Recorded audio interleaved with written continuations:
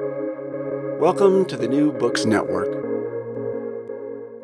Hello, everyone. Welcome to another episode of New Books Network. This is Morteza Hajizadeh, your host from Critical Theory Channel. And today we are honored to have Professor Jeffrey Roberts with us. Jeffrey Roberts is a historian, biographer, and a political commentator. He is an emeritus professor of history at the University College Cork and a member of Royal Irish Academy. He is a renowned specialist in Russian and Soviet foreign and military policy and an expert on Stalin and the Second World War. And he's here to talk with us about his latest book, Stalin's Library, A Dictator and His Books, published by Yale University Press in 2022. Jeffrey, welcome to New Books Network. Hi. Hello. Good. Can you, for the benefit of our audience, can you briefly introduce yourself and tell us about your field of expertise and how you became interested in that field? Right. Well, I work at university. Well, I did work at University College Cork in Ireland. I'm now what's called an emeritus professor. But originally, I'm not Irish. Originally, I'm English or British. I came from. I'm from London, basically. And then in 1992, I moved to Ireland to take up an academic post at University College Cork, and I've been here ever since. My field is I'm a specialist in. My main specialism would be Soviet history. Yeah. Particularly foreign policy, diplomacy, and military stuff. Particularly about the Second World War, and particularly about Stalin as well. Excuse me. So Soviet history. That's my thing. How did I get into Soviet history? Well, originally it was a political interest. Yeah. In the 1970s and also in the 1980s, I was a left-wing political activist. So I was interested in Soviet socialism. Yeah.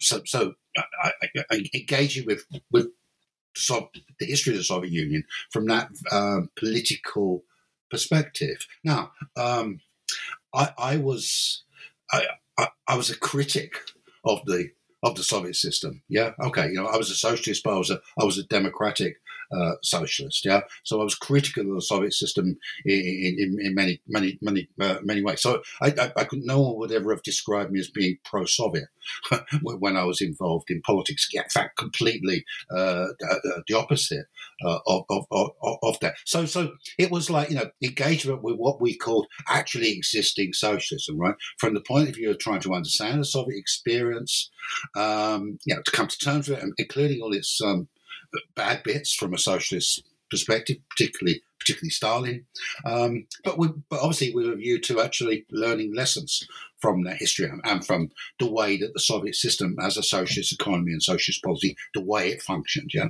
so that was that. I suppose the other point to make there is that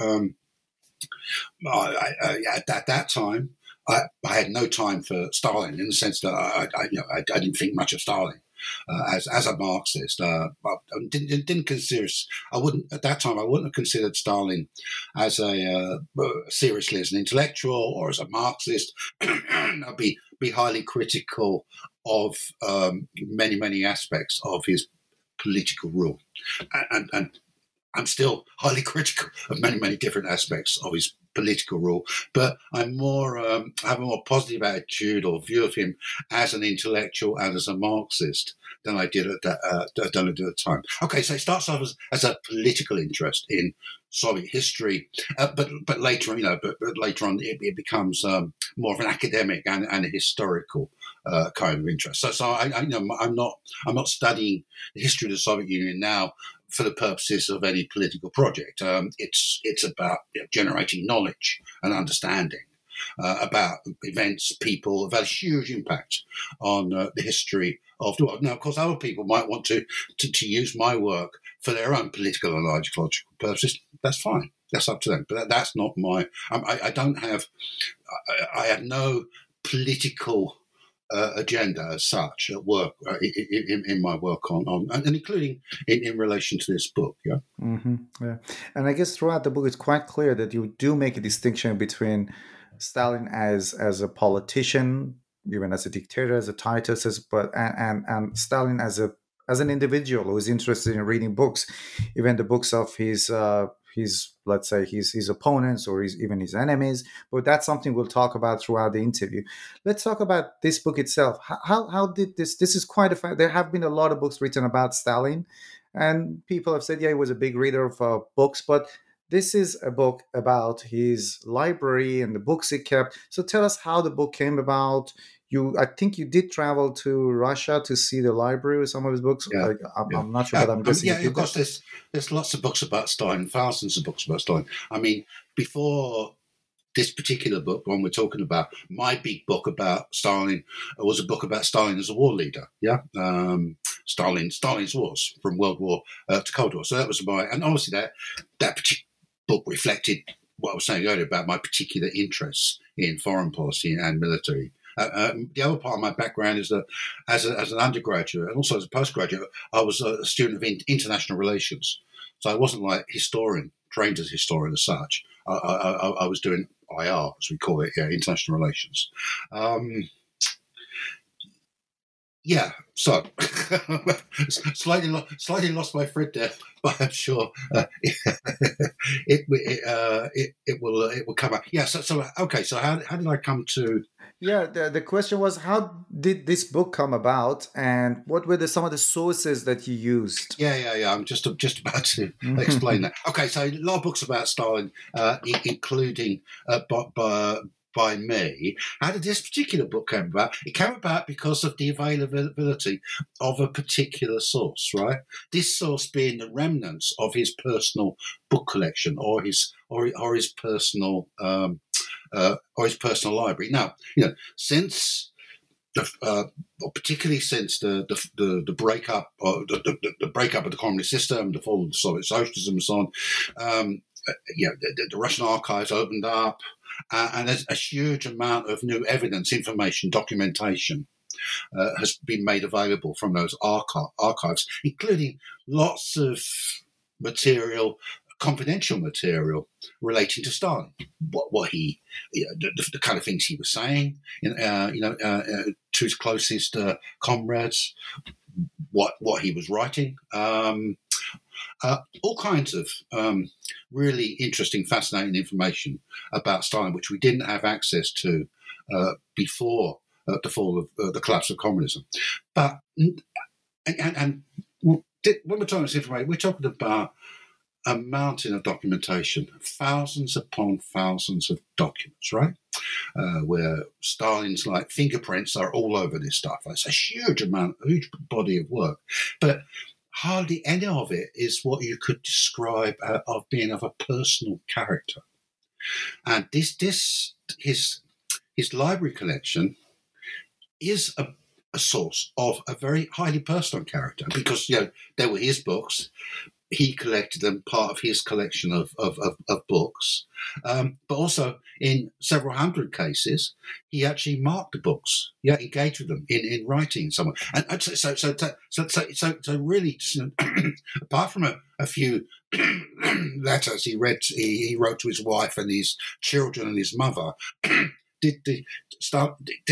his personal library collection is the most intimate source we have about Stalin, about his thinking. It's about his feelings, about his in the most thinking. So that's what attracted me to the project, right?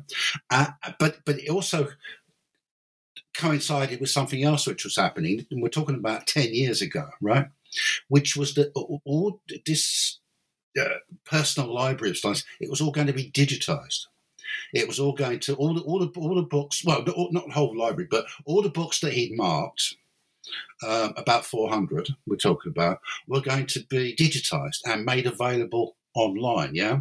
Okay. So the prospect was that I could do this piece of research about Stalin's library, but I could do it at home. I wouldn't have to be traipsing over to Moscow and spending weeks, months working in the Russian archives. So it was the digitization. This is a project that was being conducted by Yale University Press. So they were digitizing the whole of Stalin's personal file series, is what it's called, including the subset of the remnants of his library, which he had marked in some kind of way. Yeah, so that was what was going to happen. The problem was, and Yale did actually digitize a huge amount of Stalin-related material. For sure, huge, and it is available online. The problem is that the particular project in relation to Stalin's library books, that project stalled after 2 or 3 years. I'm not quite sure why. I've never been able to get to the bottom of it. So the upshot of that was that only 1/3 of these marked books by Stalin's library were digitized. The other 2/3, I had to go to Moscow and look at them, in situ, look at the physical copies and study them in the archive itself, right?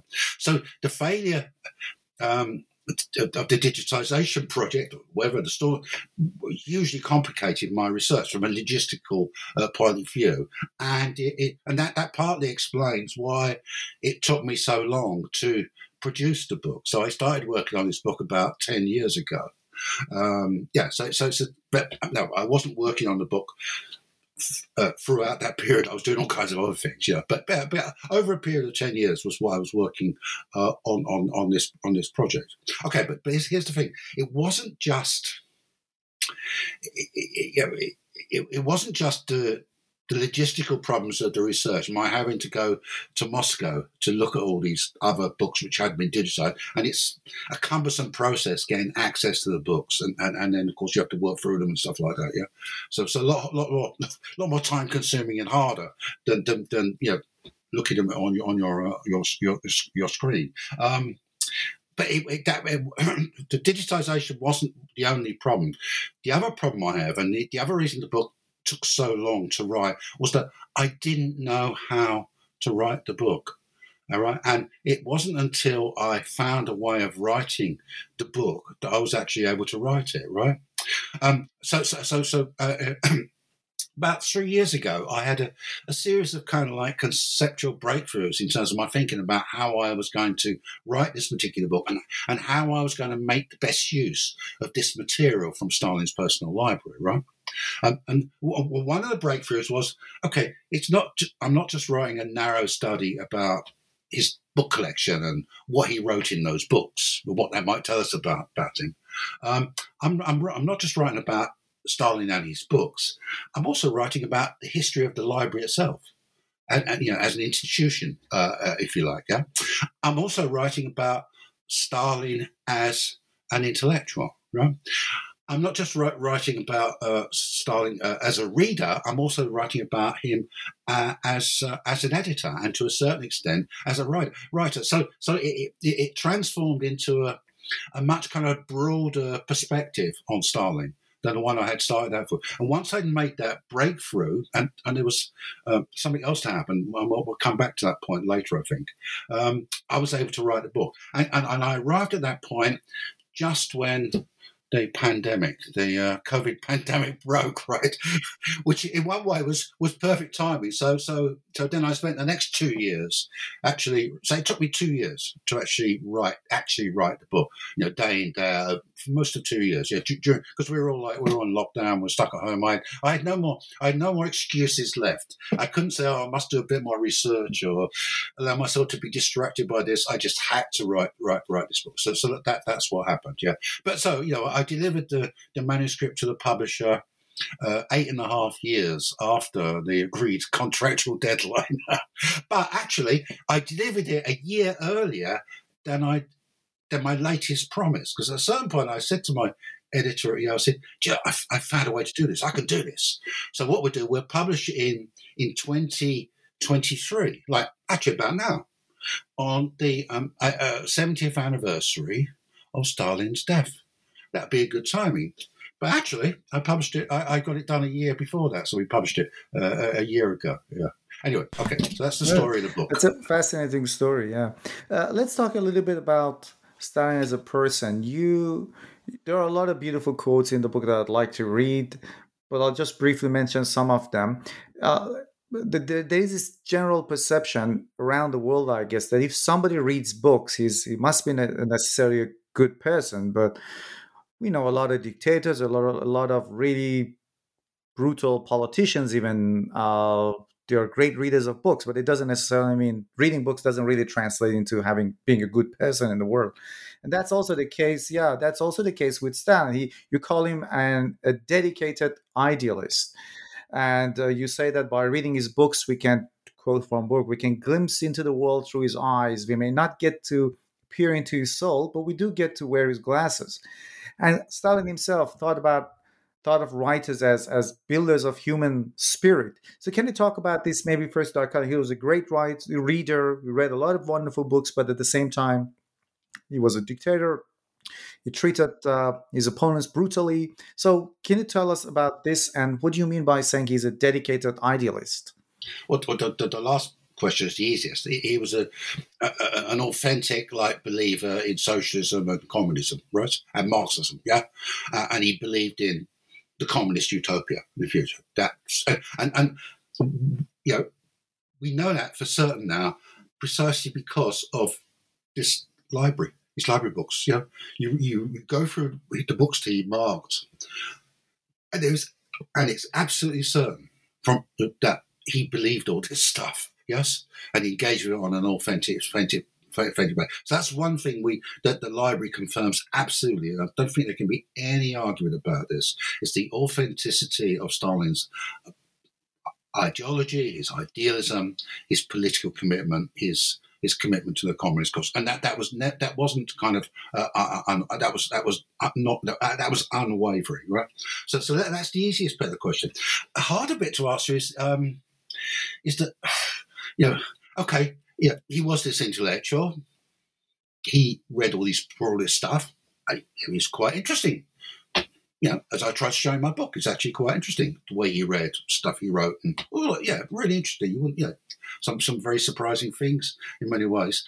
And yet, but on the other hand, he's also this brutal dictator. So how can someone like that be the interesting intellectual? An engaging intellectual, who we want to follow, seeing the world through his eyes, as I put it in the thing. I think the thing is this: is that okay? He's certainly a dictator, right? But that relates to what he actually believed and what he actually did. Yeah, no doubt whatsoever that he was a highly repressive, dictatorial leader. Practiced mass terror, was personally responsible by his actions and by his policies for the deaths of millions of innocent people. Absolutely no doubt about it. But the fact that he was a brutal dictator doesn't mean to say that he was a brutal person. Yeah, he in many ways, Stalin wasn't a nice person. Yeah, he was very unforgiving. He was certainly very ruthless. He was obsessed with politics. He neglected his family. He ran with his children. Yeah, he had a bit of a temper on occasion. So there's all kinds of negative things you can say about Stalin as a personality. There's also some good things as well you can say, but that doesn't amount to a peculiarly brutal person. I don't think he was. America something about saying I don't think Stalin was personally brutal, right? He was politically and ideologically brutal, right? It was his politics and ideology that drove his brutality, right? Not his personality or the nature of his character. Or at least that's the argument I put in the book. Right now, you mentioned this quote here. About the library being an outside window looking in. Yeah, because of course when you're thinking about what people want to know about, saying, well, what was really going on in his head, right? And that's the way one tends to approach all the confidential information we have about Stalin, is that what does this tell us about the real Stalin? What he was really thinking, what he was really feeling, what he was really like, yeah? And that particularly applies to the more personal, the materialist, including, of course, his library books. And that's how a lot of people approach this particular source. It's how I approached it originally. But here's the thing. I don't think that Stalin was a particularly deep person or personality or character, right? I think it's mostly on the surface. The way I put it is that he was a political personality, a personality formed by his politics and ideology, and by his experiential engagement with the world through the frame of that politics and ideology. Right? I don't think there is any depth to be found. Psychological depth or emotional depth that is not obviously on the certain surface, right? So I think it's wrong to think about the library, which is what we're talking about, as being a window into Stalin's mind. Yeah, I think it's a window that enables us to look out from Stalin onto the outside world, to see the world through his eyes, right? And through seeing the world through his eyes, we can get to understand and get to know Stalin better, right? And the other point to make is this: is that I'm kind of reluctant to. If you say to me, "Oh, well, okay, so what did you learn from this? What happened? Okay, you followed Stalin through his eyes via this particular source. So, what kind of person comes out at the end?" I kind of want to say, well, it's to know what I have to say about Stalin, you have to follow me on the journey. Yeah. You have to read the book, and you have to, it's the road I travel, the terrain I navigate, and how, the world I present and see. That's the answer to our question of, what was Stalin was really like, what kind of person, he was, yeah. Yeah, if you try to sort of like sum it up or reduce it to analytical categories, or or some kind of concept, or some kind of say psychological construct, however it might be, I think that missing. You have to, what I try to do in the book. I'm a narrative historian, so what I do try to do in the book is to narrate Stalin's life as a reader, as an intellectual, right, and to follow that story through using this particular source, and that way, get us closer to Stalin. I hope that makes some sense. Yeah, it does. It's like I said at the beginning, at the beginning of the interview, or before you started answering, that the good point about the book is that we do see two different Stalins, him as a politician and also Stalin as a person who likes to read books.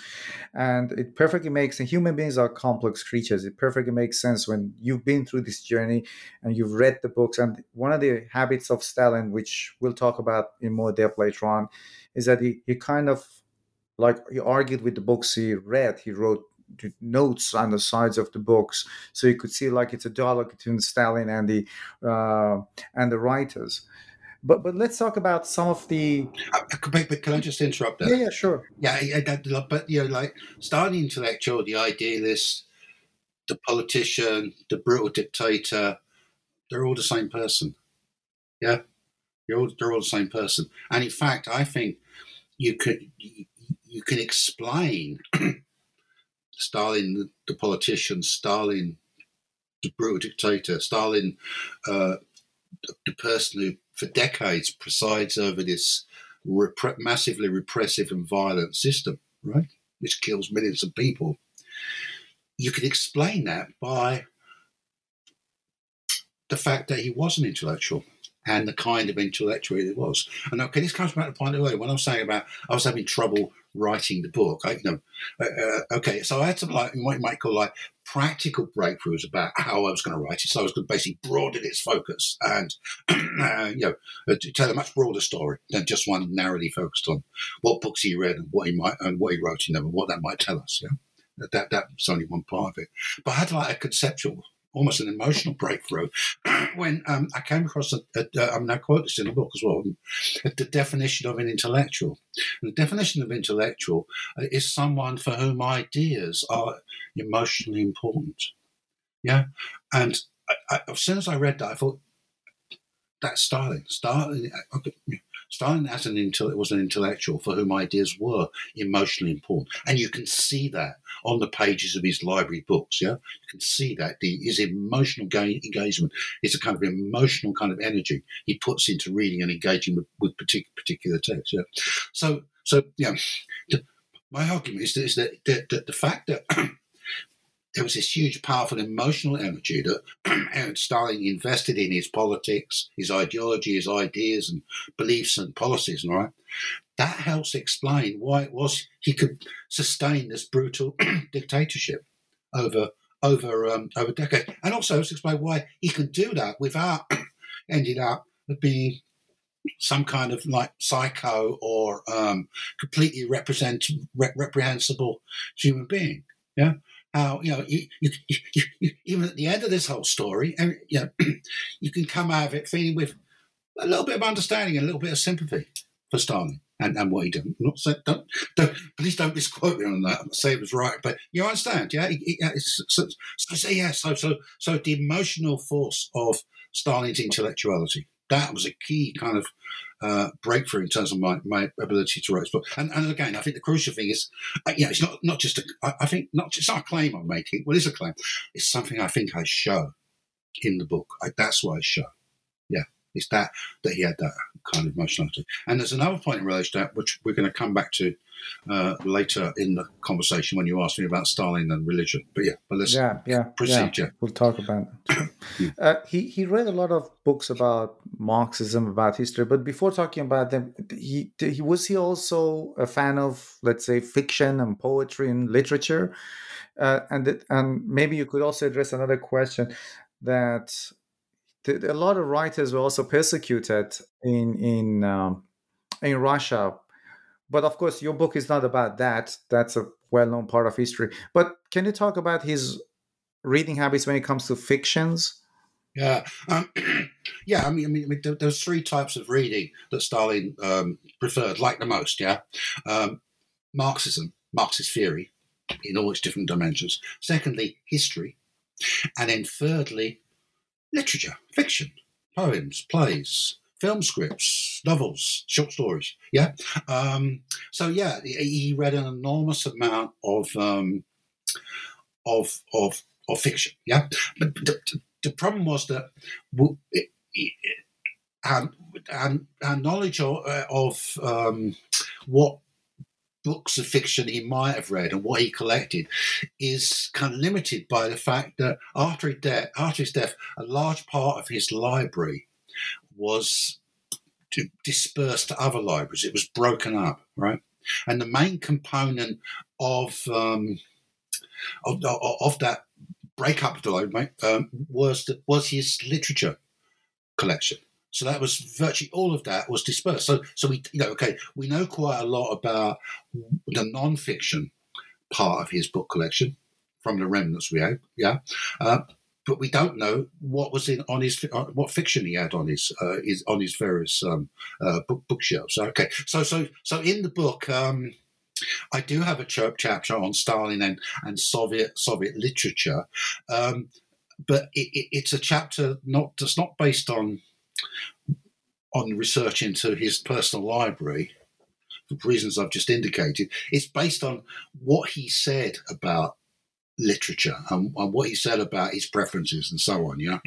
So that's the and as it turns out, he said quite a lot. Now, there's a story for that. I wasn't actually going to, because all this fiction collection had disappeared, I wasn't actually going to cover that topic in the book, because there was no source on it, or no library source on it. But when I got towards the end of the project, actually, when I was actually writing it, in that 2 years I was intensely writing, I thought, I can't possibly publish a book about Stalin and Books, yes? Yeah, remember the title, A Dictator and His Books. I can't do that without actually saying something about his taste in literature and how he did his literature, right? So that was what made me, actually write this particular chapter and use these additional kind of sources. And obviously, you can read what it says there. Now, in writing that chapter, what I was focused on was Stalin and literature.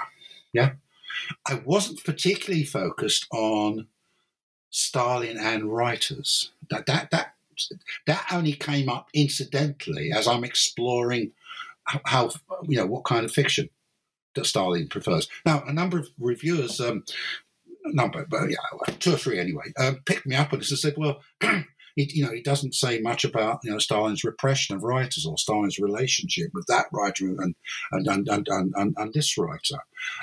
But as I say, I wasn't focused on that particular aspect. Yeah, I mean, it wasn't in the scope of your research anyway. And it does actually come out. But having said that, I'm hoping to produce a second edition of the book, and I will actually expand that particular chapter to include more stuff on Stalin and his relationship with various writers. And as it happens, since I published the book, there's been a really good book. I can't remember the name of the author or title I found, but a very good book about the Soviet Writers Union in the 1930s and 1940s. Yeah, and so that's a very good source, and that will help me write that. Revise that particular chapter and deal with more with issues about Stalin and his relationship with writers. Yeah. Cool. Now I'm kind of curious to find out what this book is. I'm gonna. Yeah. I was looking for it earlier, but I couldn't find it on my bookshelf. Sorry. Yeah. Listen, of course, you're a literature person, aren't you? Yeah. Literature. Oh, yeah. Okay. I'll send you. I'll email you the title after we finish. Yeah, cool. for sure. Yeah. Great, thank you. Yeah. Let's go to another part of the, let's say, aspect of the book. So he was a reader of books. Did he also write anything about himself? Any kind of a biography or a diary? Did he publish anything about his ideas, pamphlet? Well, okay. So Stalin was an intellectual, an ideologue, a political activist, a writer. And, the main thing that Stalin did all his life, from the beginning of him becoming a political activist at a young age, was that he read stuff and he wrote stuff and he published stuff. I mean, before the revolution, Stalin was a political agitator, but mostly his political agitation took the form of journalism, and editing newspapers, contributing articles, agitational articles, or writing pamphlets, or writing Marxists and socialists. Yeah. So and also he also did some. Serious, I'm talking about in his early years. He also did some serious kind of like research and writing of a Marxist character. So for example, his biggest claim to originality as a Marxist was some work he did on Marxism and the national question of nationalism, which was published in 1913. Okay. So and he continues to publish throughout his life, and there is from the 1930s onwards, there was this project to publish Stalin's collected works, which only 13 volumes were actually published because the project was stopped when Stalin died. But you might have been talking about, if they had completed the project, you're talking about 16, 17 actual volumes of his writing. So that's so he wrote and published quite a lot himself. He didn't keep any diary, and he didn't write any memoirs. And that was something he always resisted. Okay, but I suppose the one thing that he did contribute to in terms of writing about himself was the construction of the official biographies of his life. Yeah. Okay. So before the Second World War, just before the Second World War, in 1939, there was a biography published of Stalin, a short biography. It was called short biography. Now Stalin didn't have a lot to do with that particular book, but when they came to revise the book after the Second World War, issue a second edition, Stalin was heavily involved in that process. He was engaged with that process. So as far as the second, he played quite a significant role in shaping his official biography. Yeah, the content of it, and the role that he played, this surprises most people. One of the main roles he played was actually toning down the adulation of Stalin in this biography. Yeah, that's what I found surprising when I read your book, that he downplayed his role in absolutely. No, I haven't said that. There's still a lot of like cult of personality stuff in this book, but he downgraded. And what he did was he downgraded his own role, and he effectively upgraded Lenin's role. Yeah. So yeah, and the reason he did this was, well, he said he was quite clear about this. Is that he didn't use this Orwellian phrase. Stalin didn't want the people to love Big Brother, i.e. him. He wanted the people to love the party, to love the Communist Party, to love communism, and also Marxism, right? And what worried him about the cult of his personality and exaggerating his own personal importance was it undermined people's relationship with the party. Yeah. Yeah, it meant they engaged with him and they didn't engage with the party as an institution, right? Okay, and that bears on another kind of book project he was involved in, which in a way is a kind of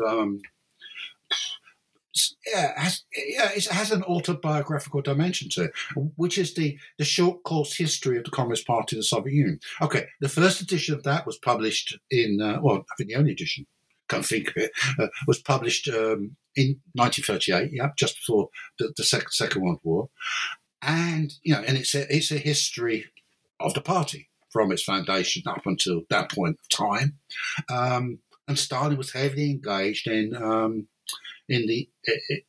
shaping and editing that project, so much so that you could consider Stalin to be one of its co-authors. Yeah. And he also made, there's a particular section on it which is a bit of a digression really, but anyway, it's a section called Dialectical and Historical Materialism, right? So that's a section which was written by Stalin himself and has explicitly accredited him when the book's published, which is his kind of like summary or popularization, summary, explanation of the fundamental nature of Marxism, of dialectical materialism, and of historical materialism, right? Okay, so this is Stalin's history of the Communist Party. This is the way he sees that history and the way he wants that history presented. And of course, it's a kind of very distorted and biased kind of history in many ways. Very easy to like pick it apart, criticize it. But the thing is, because he was such an over politicized personality, this history of the party was effectively, at least in part, his own personal history. Yeah, his own personal history. Because all the stuff he described there, all the the thinking, the factional fights, the political developments, what the party does there, all the stuff that's going on, that's part of Stalin's life experience as well. So you can actually read the short history of the Communist Party as in a way almost, to a certain extent, Stalin's autobiography, and the same applies about the official short biography. To a certain extent, you can. Some people would argue that effectively that short biography is his autobiography. I think that probably goes too far, but yeah, I think that I know what they mean when they make that argument. And what about the political books? I mean, the Marxist books here. Who were his favorite Marxist writers? I'm particularly keen to know more about Trotsky, because Trotsky was assassinated in Mexico, and he was one of the. I mean, Lenin towards the end of his life was kind of critical of Stalin, but Stalin kept reading their books, and also maybe you could tell us about the types of notes he wrote on the margin of the books, parts of it we agreed with or disagreed with. Yeah. Lenin is his favourite Marxist, yeah.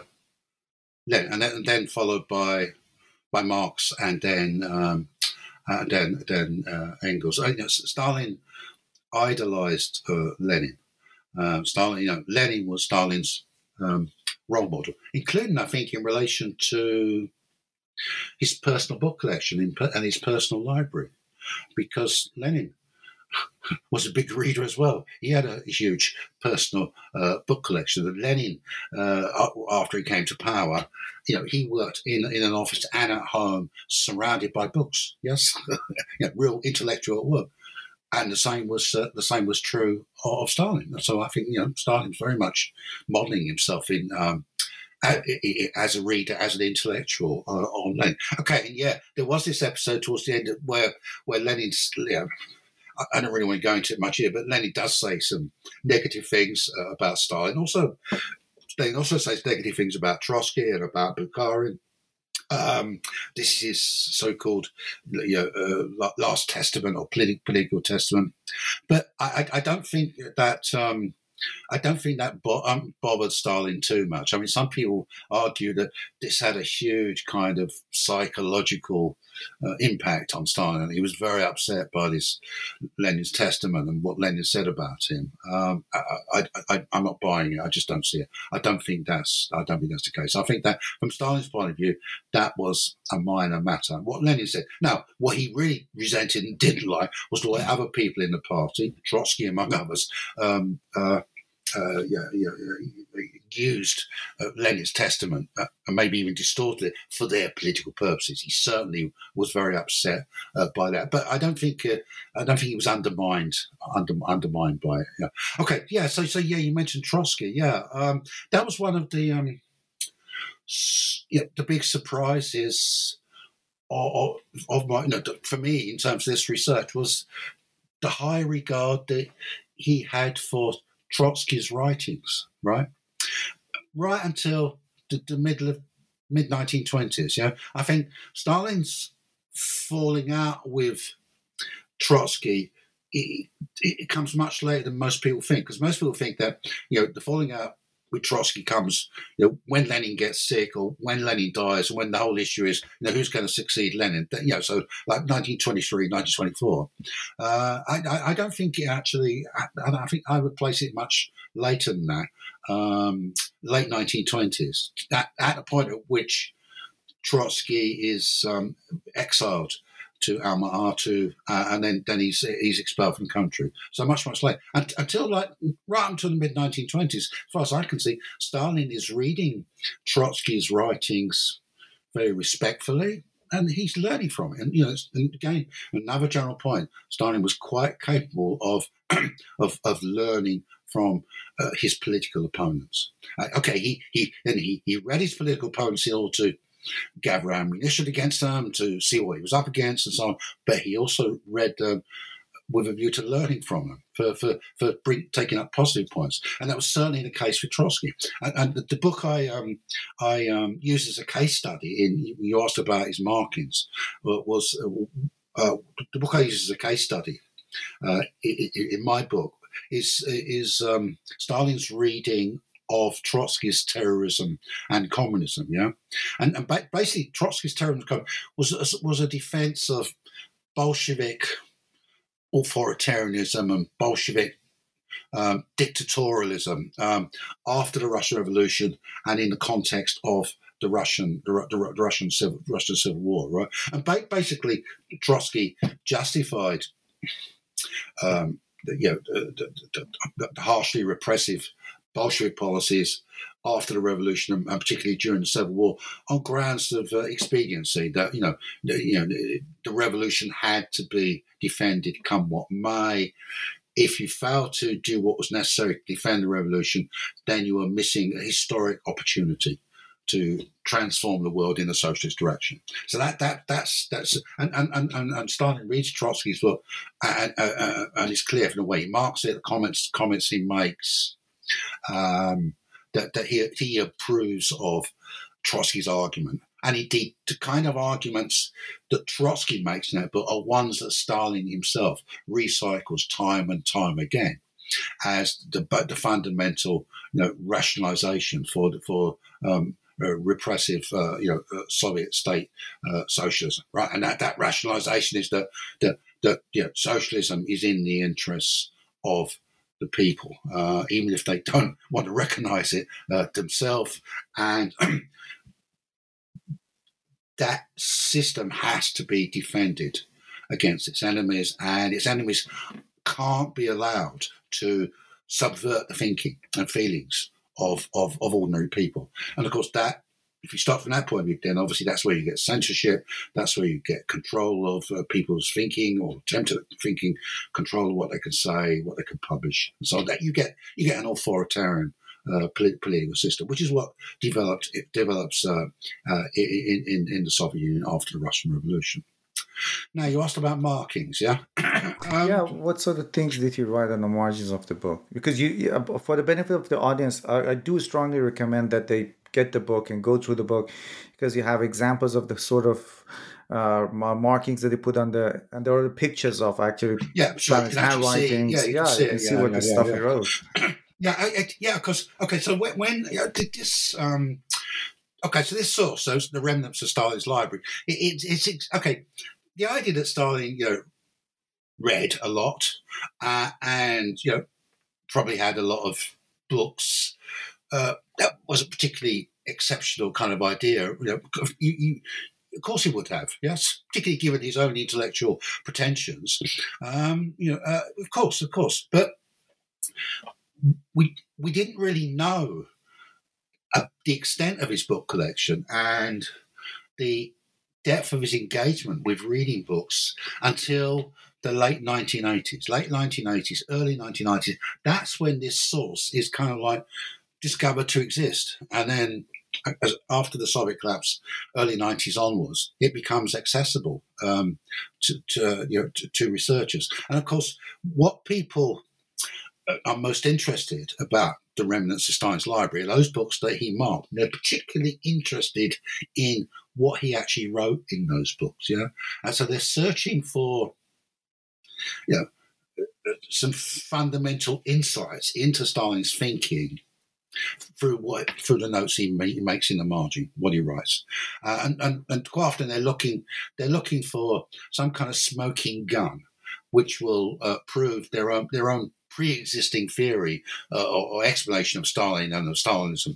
So that's what the focus of it on. But actually, it's not a focus or a journey or a search that took people very far. In fact, what it did, it led to them making kind of like exaggerated claims, and also making mistakes, actually misidentifying pieces of writing in Stalin's library books which weren't actually Stalin's. He didn't actually, it wasn't his handwriting, it was someone else had written it.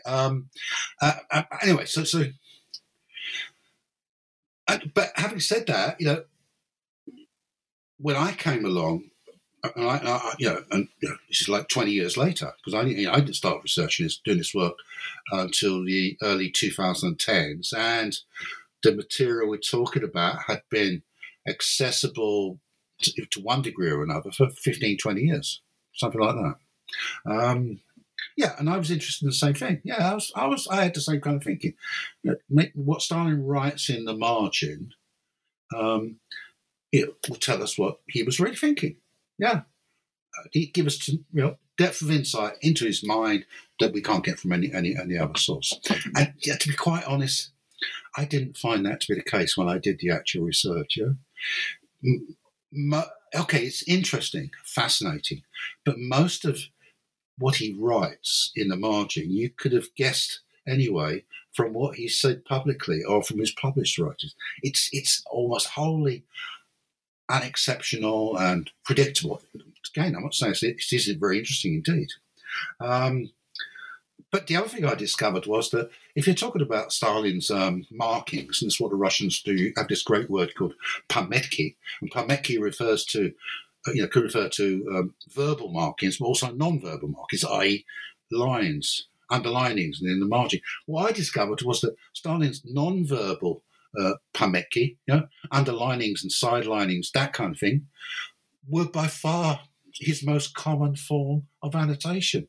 When you read books, that's mostly what he did. He underlined things, yes, and of course that shows you what he was interested in, yeah. And also, I later on discovered that he also used to put strips of paper in books as a way of like retrieving what he might have underlined, or just as a substitute for writing them in as well, right? Yeah. So once I realised that, then a lot of I quite a lot of my focus in terms of the Pameki is on the non-verbal stuff rather than rather than the verbal stuff, right? Okay, but in terms of the actual words he uses all kinds of things.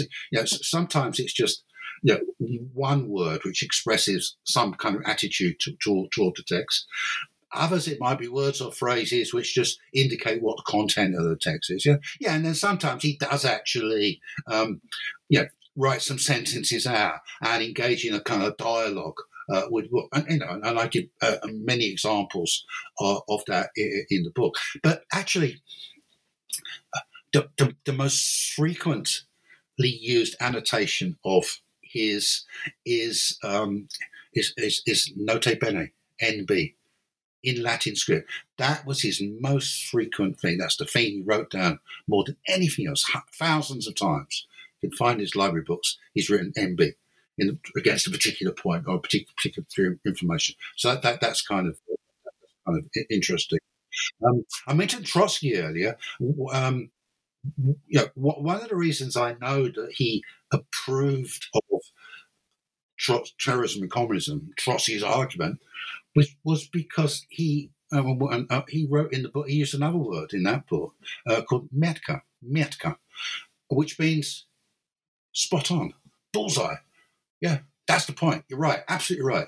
That kind of thing. It's untranslatable, actually, but that's the kind of thing. And he wrote that several times in Trotsky's text. His second favourite annotation after NB was ha ha, as in laugh, ha ha. Yeah, and it was always. It wasn't. It was very rarely was it. Oh, that's funny. It was a derisory kind of laugh. You can't be serious. That's ridiculous. Ha ha ha. Yeah, how absurd is that? Yeah, lots of ha ha ha's. In that book. Mm.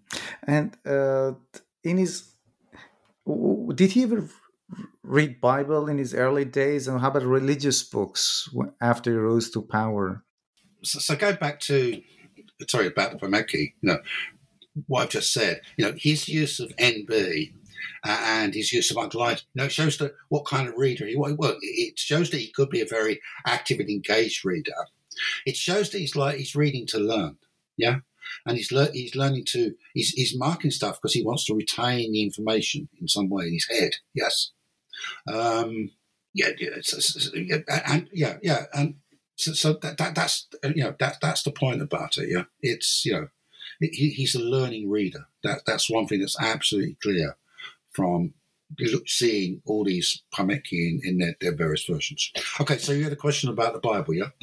Yeah, I mean, Bible, and also specifically religious books after he rose to power. Did he have an interest in religious books? I don't think so. I know no evidence that is the case. I mean, there are some Russian nationalists or Orthodox Church people who like to claim that Stalin remained religious all his life, and he was a secret Bible reader. But there's absolutely no evidence for any of that. I mean, Stalin, because Stalin was educated by the church. Then he was in a seminary, training to be a priest.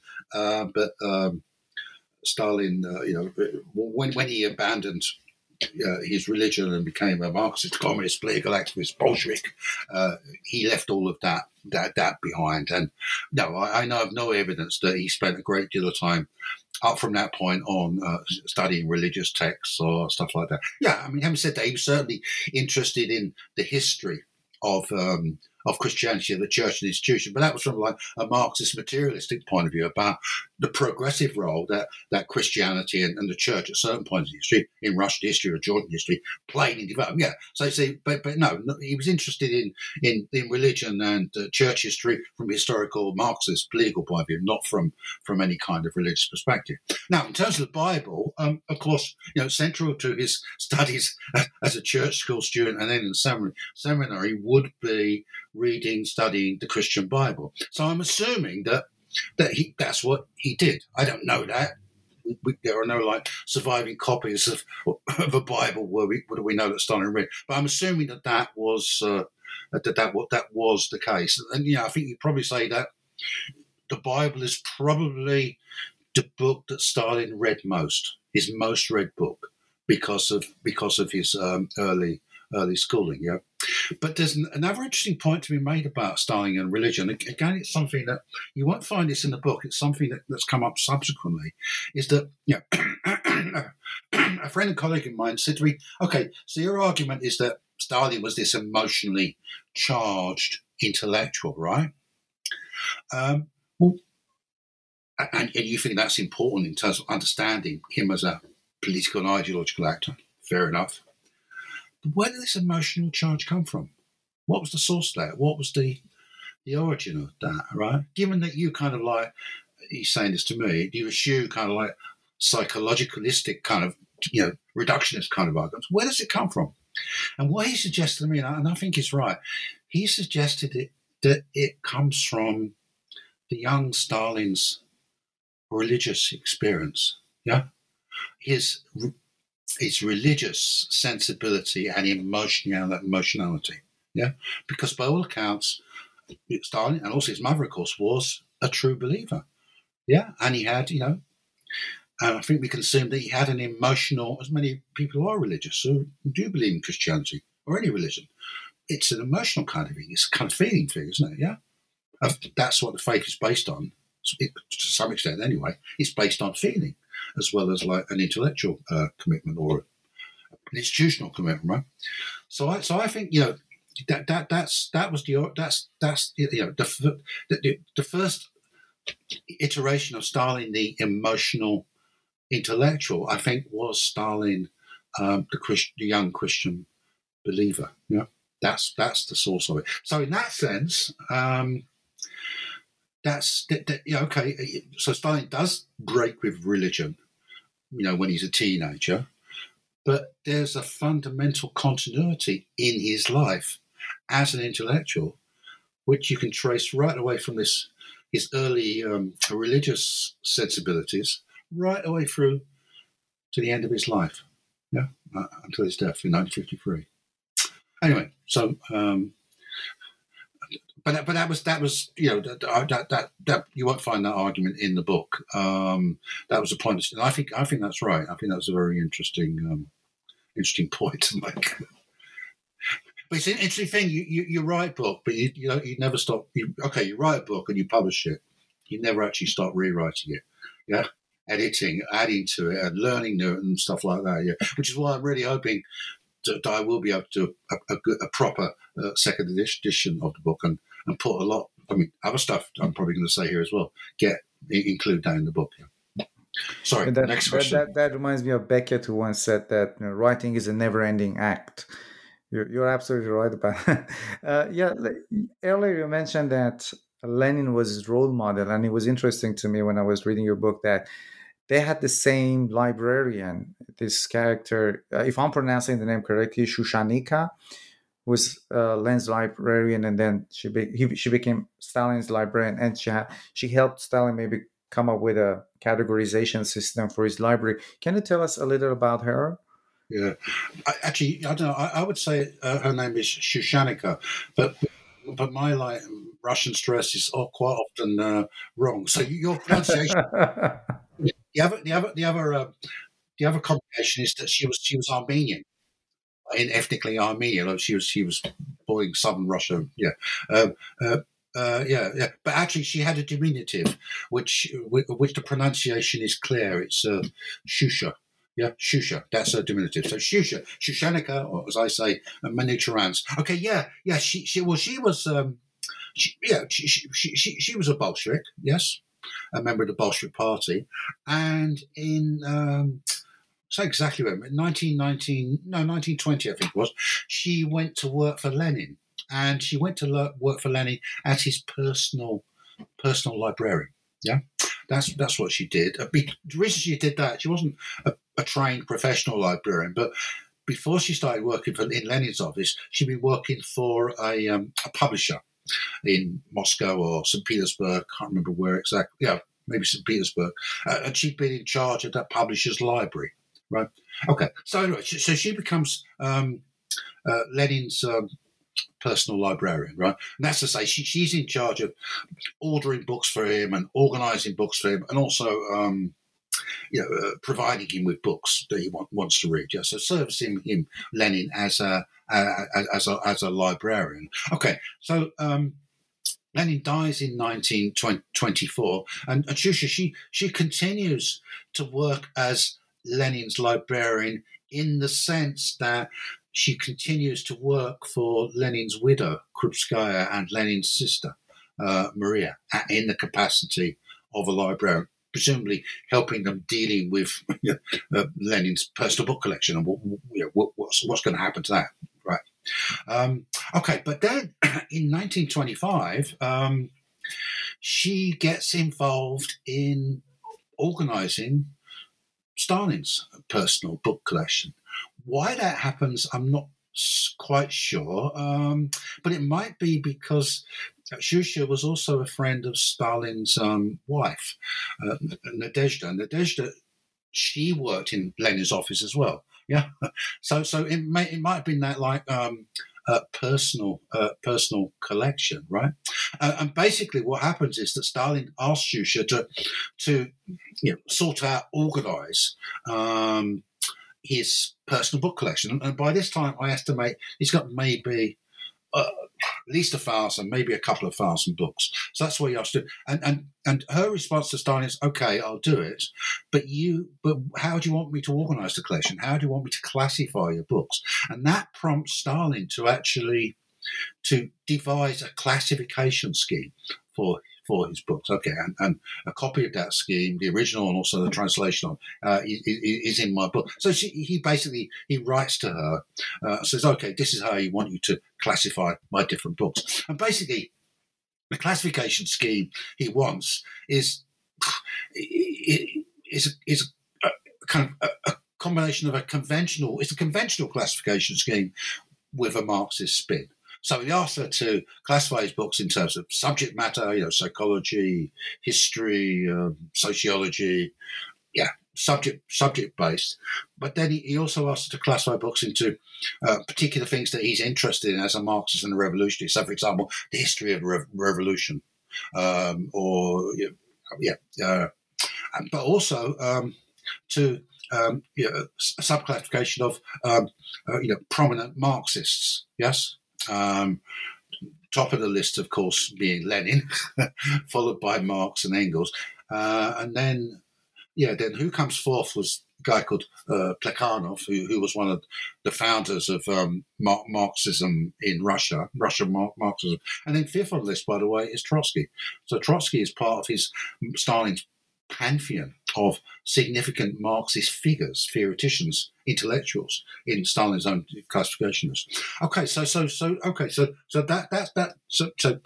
we have this thing which is very, very interesting. What that classification scheme tells you is it tells you the kind of stuff that Stalin was interested in, the subject matter, and it's very, very broad in terms of like humanities and social sciences. Although, having said that, what Stalin is interested in is only what you'd expect a Marxist to be interested in, right? Because Marxism is a kind of like universalistic, all-encompassing kind of ideology and theory. It's interested in everything in human affairs and aspires to have an explanation or to construct a knowledge about every aspect of human affairs. And how do I know that? I know that because I was a Marxist myself.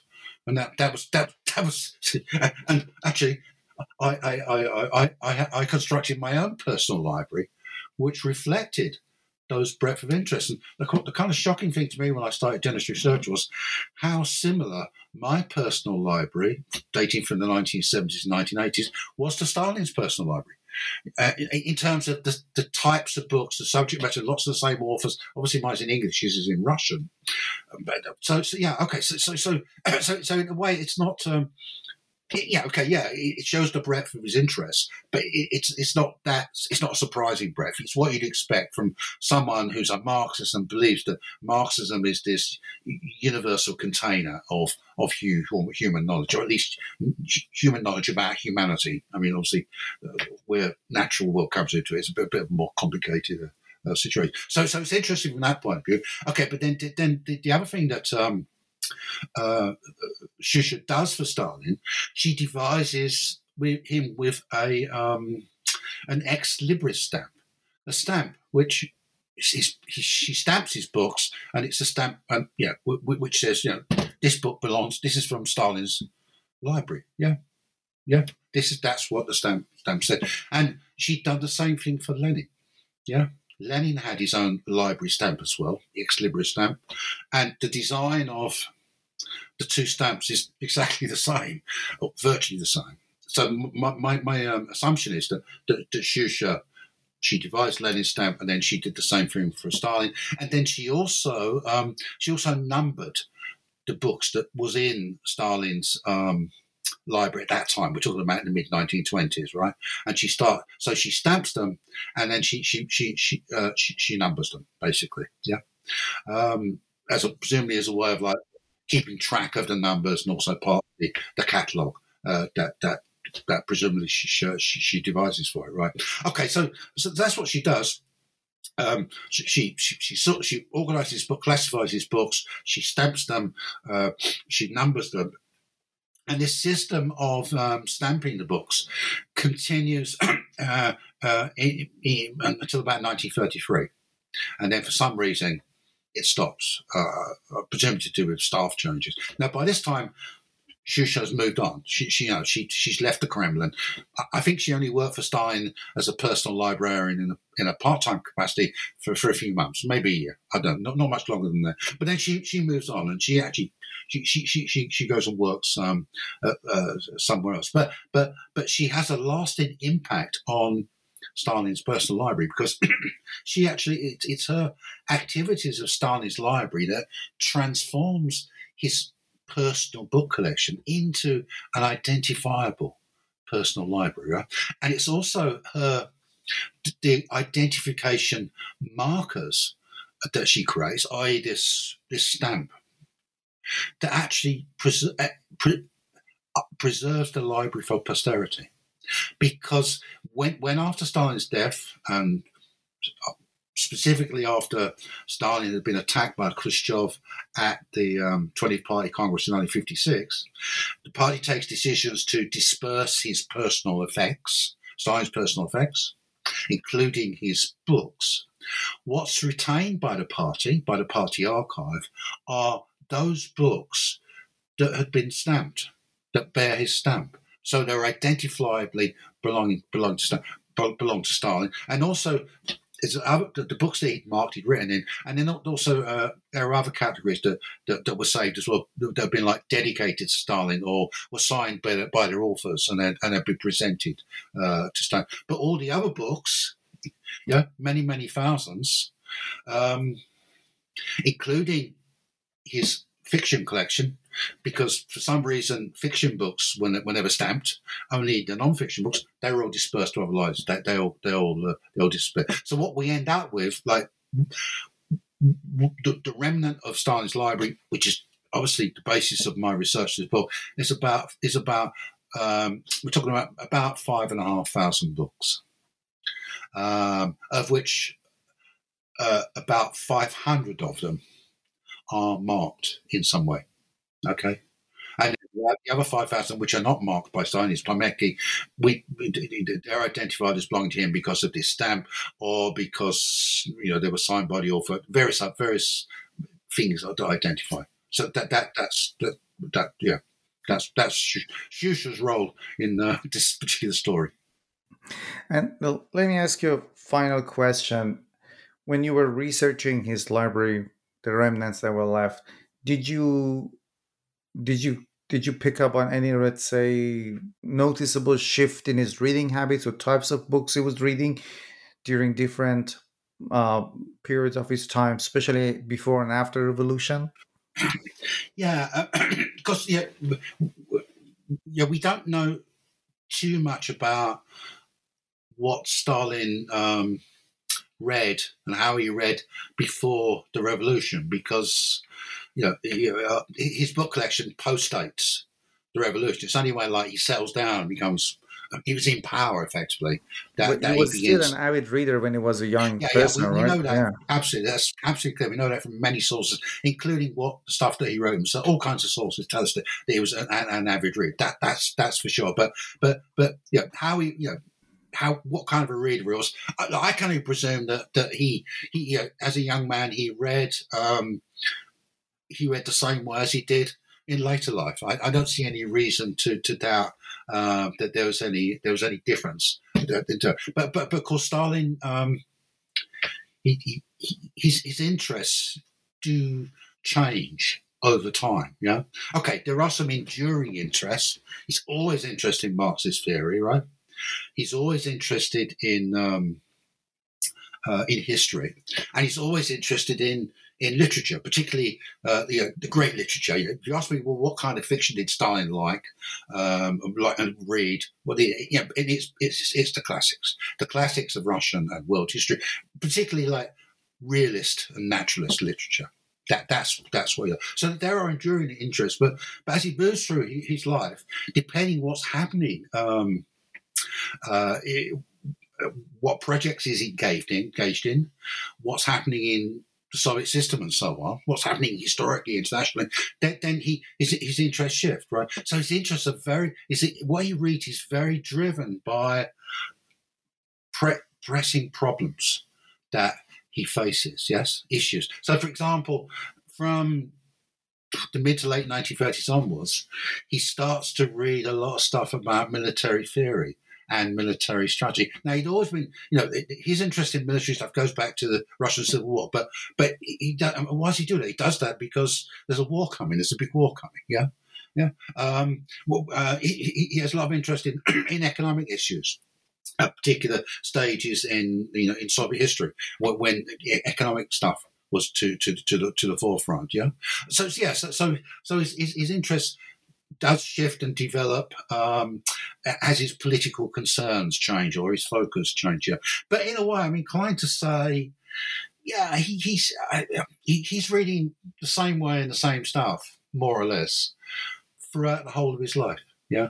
In terms of his Pametki, he marks less as he gets older, and he certainly writes less. Yeah.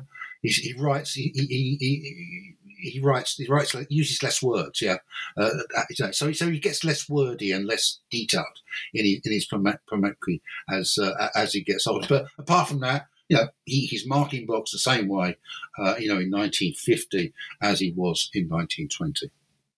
So again, another indicator of continuity. A lot of people like to see, they have this view of there's many different Stalins.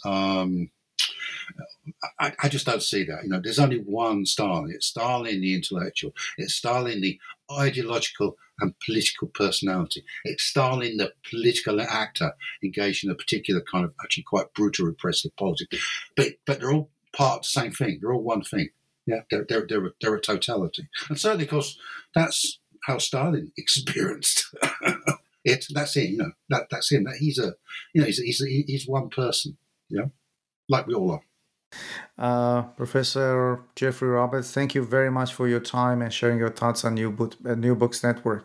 And I do strongly encourage our listeners to get this book and read it. It's an absolutely fascinating read on Joseph Stalin. Thank you very much for your contribution. Thank you.